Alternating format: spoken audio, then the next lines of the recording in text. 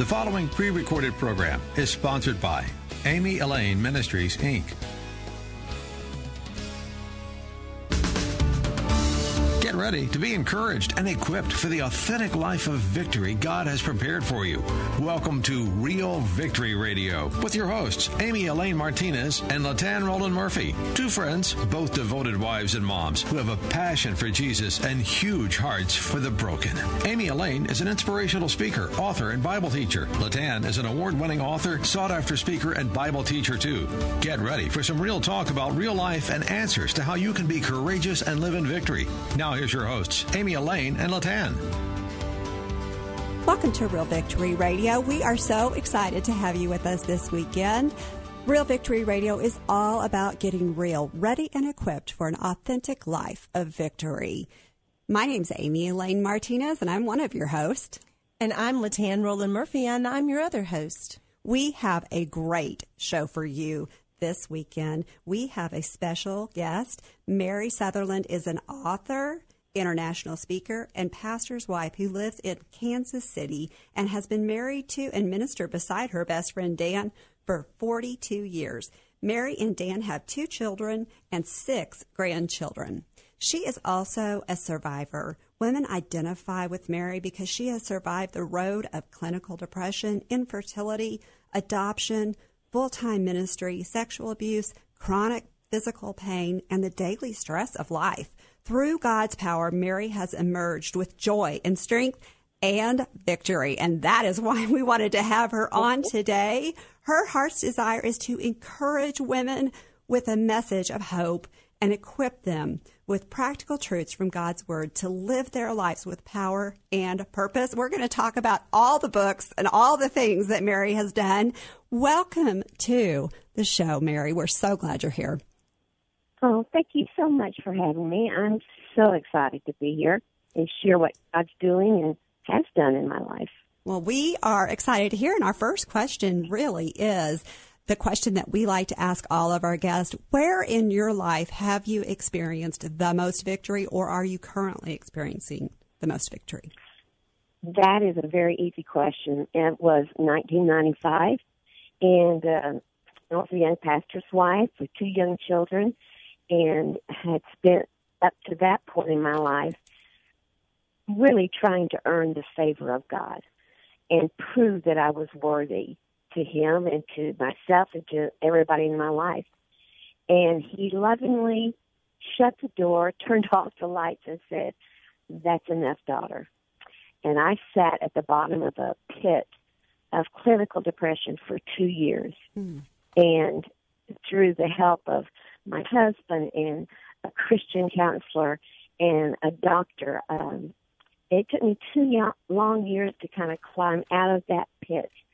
And after that, guys, the Lord absolutely redefined me and built a ministry I never dreamed I would have.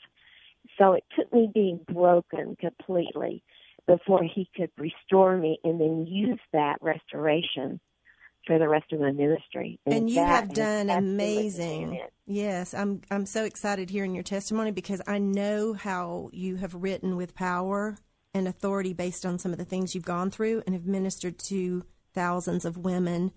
And Amy and I just feel really humbled and blessed that you're here today because we feel your voice is a voice that needs to be heard. And especially right now, we want to know how you came into Girlfriends in God. We know that you're one of the founders, along with Sharon James and Gwen Smith, and we just want you to share with the listeners how that came about.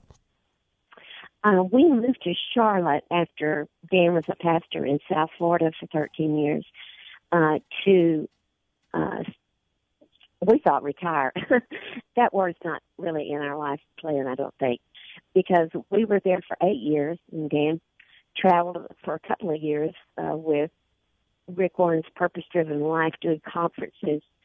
And when we moved to Charlotte, one of the first people who reached out to me was another pastor's wife, and she hooked me up with Proverbs 31 Ministry. And I served there on their staff for 3 or 4 years and was in charge of their writing team. And that's where I met Sharon. And our hearts just clicked immediately. You know how that just, sometimes you just meet somebody you know. I do know about that. Yes, you do, friends.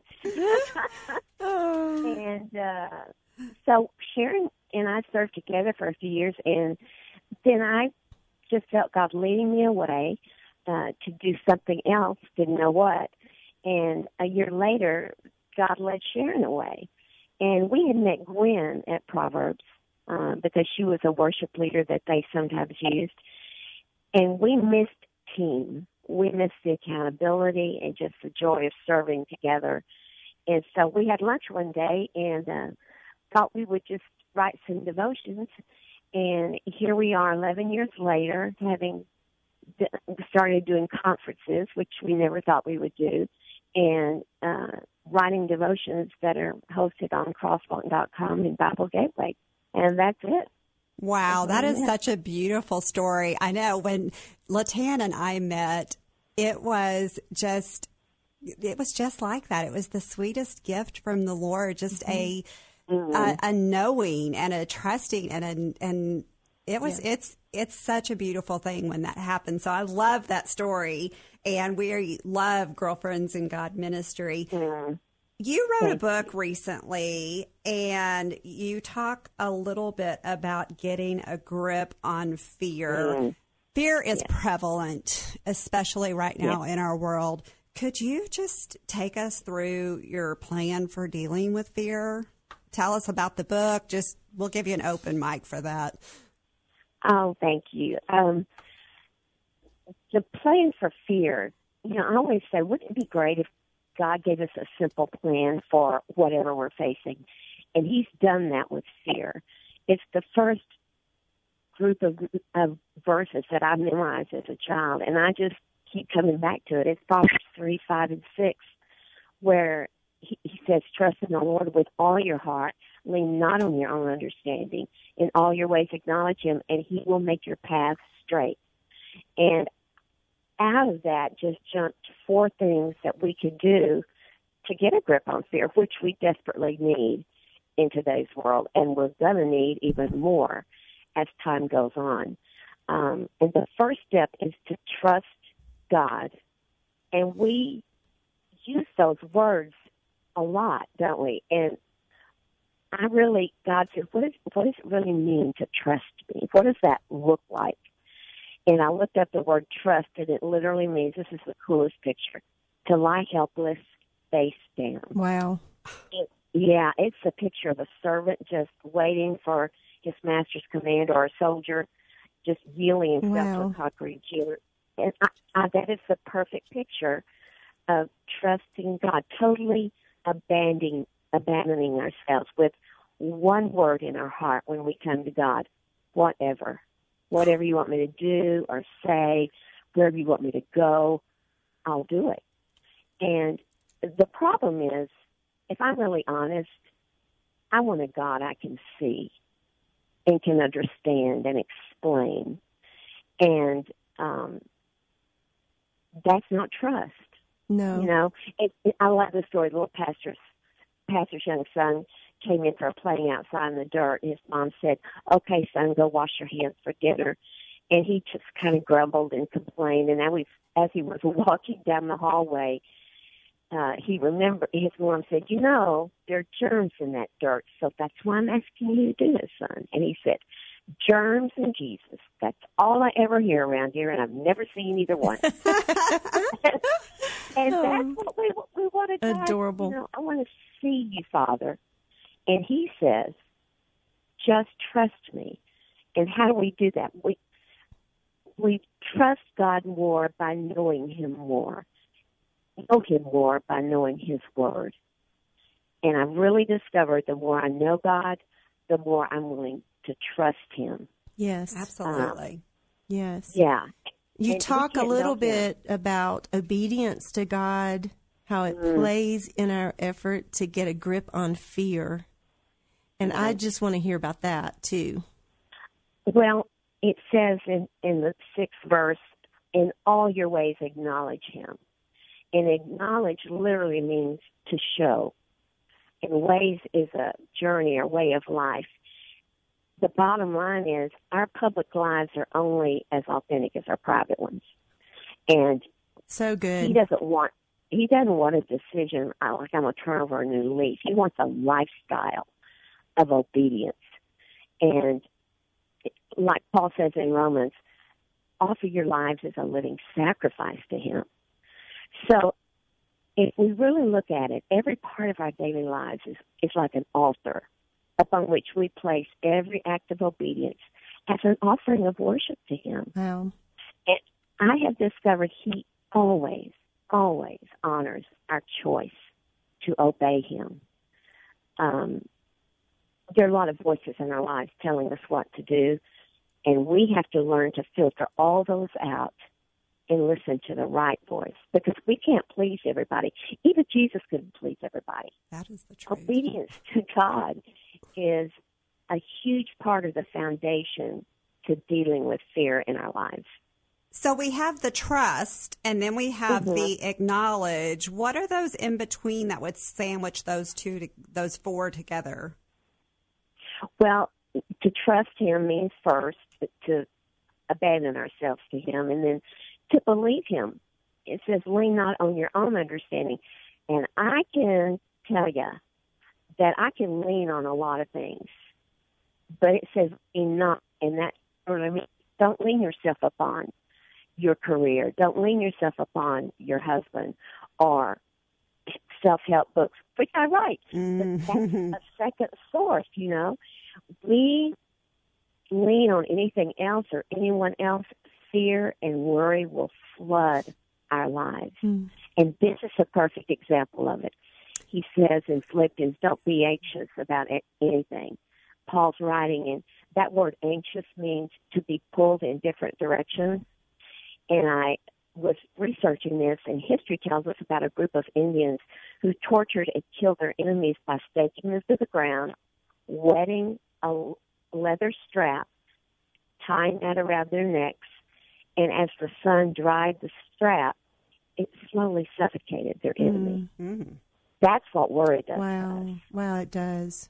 Wow, that's a really powerful visual, Mary. Goodness. It really is. And I loved what you said about the leaning in, because when we lean into Him, we can fall into His arms and His ways. But when we lean away from Him, we will fall into fear. And I love the way you brought in about the altar and how when we lay that fear that Amy was circling back around to down on the altar and lay our brokenness there and cry out for help, that is really how we combat worry that is in our lives, right? Yes.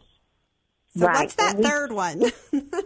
Yeah. I'm dying to know this plan, because I deal with fear. I think all of us do, especially in these times right now. So we've got trust and lean, and then what's that third one? Okay, it's trust in the Lord is the first one, and then the second one is to believe Him. Okay. We're talking about leaning in, and then obeying Him is the third one. And then the fourth one, this is something we don't do, but we think we do. It's to count on God continually. It says that if we do all of these things, He will make our paths straight. You know what is so amazing, Mary, too, is we had written down some of your book titles, just a few. You've written a plethora of books, collaborated with many people, and also as solo author. And 4 of the books that we had written down in a row here last night when Amy and I were planning the show was Trusting God, Knowing God by Name, Hope in the Midst of Depression, and Coming Out of Darkness. And that is a step process in and of itself to what you're talking about. The 4 things that she's talking about is if we trust God, we'll know Him by name, and then He'll give us the hope in the midst of depression, and then we will be able to come out of darkness. And that is your process that you're sharing today. I just have that's amazing, chills rushing at the thought of that. I love that. Women ask me all the time, is it really possible not to worry and not be afraid? And I always answer them with this: it must be, because God never asks us to do anything that he doesn't empower us to do. And so if he says, don't worry, then that means he's already given us everything that we need to not worry. And when he says he makes our path straight, I love this. He literally goes before us and hammers out the rocky roads of our lives so that we can cross over them. And he makes the crooked paths straight so that they lead directly to him and land us right in the middle of his plan. And when we're in the middle of that plan, that's where faith and peace dwell, and fear and worry don't. And we just need to count on him continually when we are facing things like a pandemic and economic stress and racial tension. When we are facing those things, he's our shepherd. I love this story of a shepherd who was trying to persuade his sheep to cross this swiftly flowing stream. And sheep are naturally afraid of rushing water because they know if their wool gets wet, they're going to drown. And then the shepherd had an idea. He picked up a lamb and stepped into the river and carried it to the opposite shore. And when the mother of that lamb saw that the shepherd had safely led her lamb across the stream, she forgot all about her fear. She stepped out in faith into the rushing water, reaching the other side. And when the other sheep saw the mom, they all followed and walked across that water. And that's exactly what we have to do. We have to trust our shepherd because we're sheep. You know, I'm personally speaking, stupid. Sheep are dumb. And we need a shepherd. We right there with you. Our hands are up over here. Oh, I'm telling you, my feet are up. I'm such a sheep. And I just count on him continually. But finally, there's a fifth step that I just kind of threw in there. Don't give up. Don't give up. Don't ever give up. I mean, Hebrews tells us to run the race with endurance. And how do we do that? By keeping our eyes on Jesus, on whom our faith depends from start to finish. Our grandson, Justice, who had just turned 11, and I'm in total denial of that, but he did turn 11. But when he was about 6, his mom and dad were running a marathon, and it was a 3K. And Justice announced on the way to the race that he was going to run with his mom and dad. And Dana, our daughter, said, honey, it's a very long way, and they have a track set up just for kids, and it was like a half-mile circular thing that all the kids were going to run. And he said, no, I'm going to run with you. And she said, honey, what happens if you get tired and have to stop? That means Daddy and I have to stop. He said, I won't stop. And she said, honey, how do you know? And he said, Mama, if my legs get tired, I'm going to look at him and say, don't you give up. Don't you stop. Keep going. Wow. That is precious. He ran that race with them. And when Dana shared that with me, I thought, that is just like what the Father is saying. I'm right there with you. I know you're going to get tired. You're going to want to give up, but don't. That is such a beautiful story. I love that. Don't give up. Mary, I am enjoying our conversation so much, and this is just rich, maybe off topic, but can you, or maybe I'm throwing something at you. What are some practical steps that we can do to not give up? Because it's easy to get to that place where you're almost through to your breakthrough, and so many of us quit right before. And I don't want to be that person. No, you have us in tears this morning. We are being ministered to today by you. Oh, thank you. I'm glad. The first thing that I do, that I tend to do, like I struggle with depression every day. I wish I could say that when God delivered me from that pit, he delivered me forever. Mm-hmm. And I'll tell you that thousands of people, okay, you know this, have prayed for me to be delivered from depression. And some really big names have prayed for me to be delivered. And God has simply said, no. Because it keeps me desperate for him. It keeps me on my face before him. So when I struggle with depression, the first thing I do is I email my prayer team and say, okay, guys, I need help. But I go back and I remember what God did for me, and He'll do it again, and He'll do it every day. We need to go back and remember that the same God who has delivered us from whatever fear we're facing in the past will do it again. Yes. They're spiritual markers, and we need to celebrate those. So that's the first thing I do.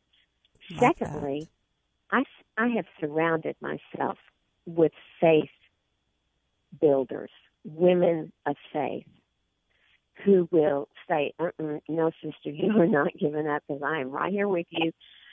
I'm going to hold up your arms as the Scripture describes, and we're going to get through this together. The more transparent I have become, the more I realize we were created to need each other. And when we're struggling with fear, we need to cry out for help. Like it says in Psalm 41, 2 and 3, which is the passage God has used to found my whole ministry on. And it says, He will lift you out of that pit and set your feet on a rock and give you a firm place to stand. And it's a slimy pit, Proverbs says. Mm-hmm. And you can't climb out of a slimy pit alone. You need the help of God as well as faith builders. The third thing I would say is get in the Word. I would copy down 5 verses on fear on an index card or something that you keep with you all the time. And Satan loves to, just like he did with Jesus in the desert, bombard us with fears and questions. So when they come, it's just like it says, put a guard over your mind and your heart. And when those fears come, stop. Read those verses aloud, memorize them, and speak them aloud. It is amazing how the enemy hates to hear that, and he will flee. Yes, he will flee. Mary, yes, he will. I am loving all of these keys, and I obviously did not put you on the spot because you are so prepared with ways for us to practically do this. We are out of time, and I would love for you. I know I can't take it either. We're going to have you back someday. Would you come back another time and join us again? Absolutely. Would you pray over us right now? We would so appreciate it. Father, we come to you as your daughters, and we acknowledge that we are frail humans. We are sheep in need of a shepherd. And right now, I know there are women and men listening who are drowning in fear. And Father, I just pray that they would stop and realize you are their shepherd. You will deliver them. You will lift them out of that pit and give them a new place to stand. So, Father, I just pray that right now you would show us who you are, who you want to be in our lives. The shepherd who is always willing to rescue us, your sheep, from the pit of fear and darkness and doubt. And we stand in your power and in your name, and we stand against the enemy, and we stand for you. So, Father, give us the energy, give us the power to stand, and give you all the honor and praise. In Jesus' name, amen. Amen. Amen. That was so good. And we said that this was not going to be enough time, and it has not been. Y'all can connect with Mary Southerland at Mary Southerland, SOUTHERLAND.com. You can email her at Mary@MarySutherland.com. She's on Facebook and Twitter at Journey Friends. Journey Friends. And she also is on Instagram at Journey Friends. You can connect with her as well through Girlfriends in God and get to know Mary Southerland because we love her. We love her. Are so glad that you are with us today. Thanks for making Real Victory Radio part of your day. Listeners, we love to connect with you. You can email us at gocourageously@realvictoryradio.org.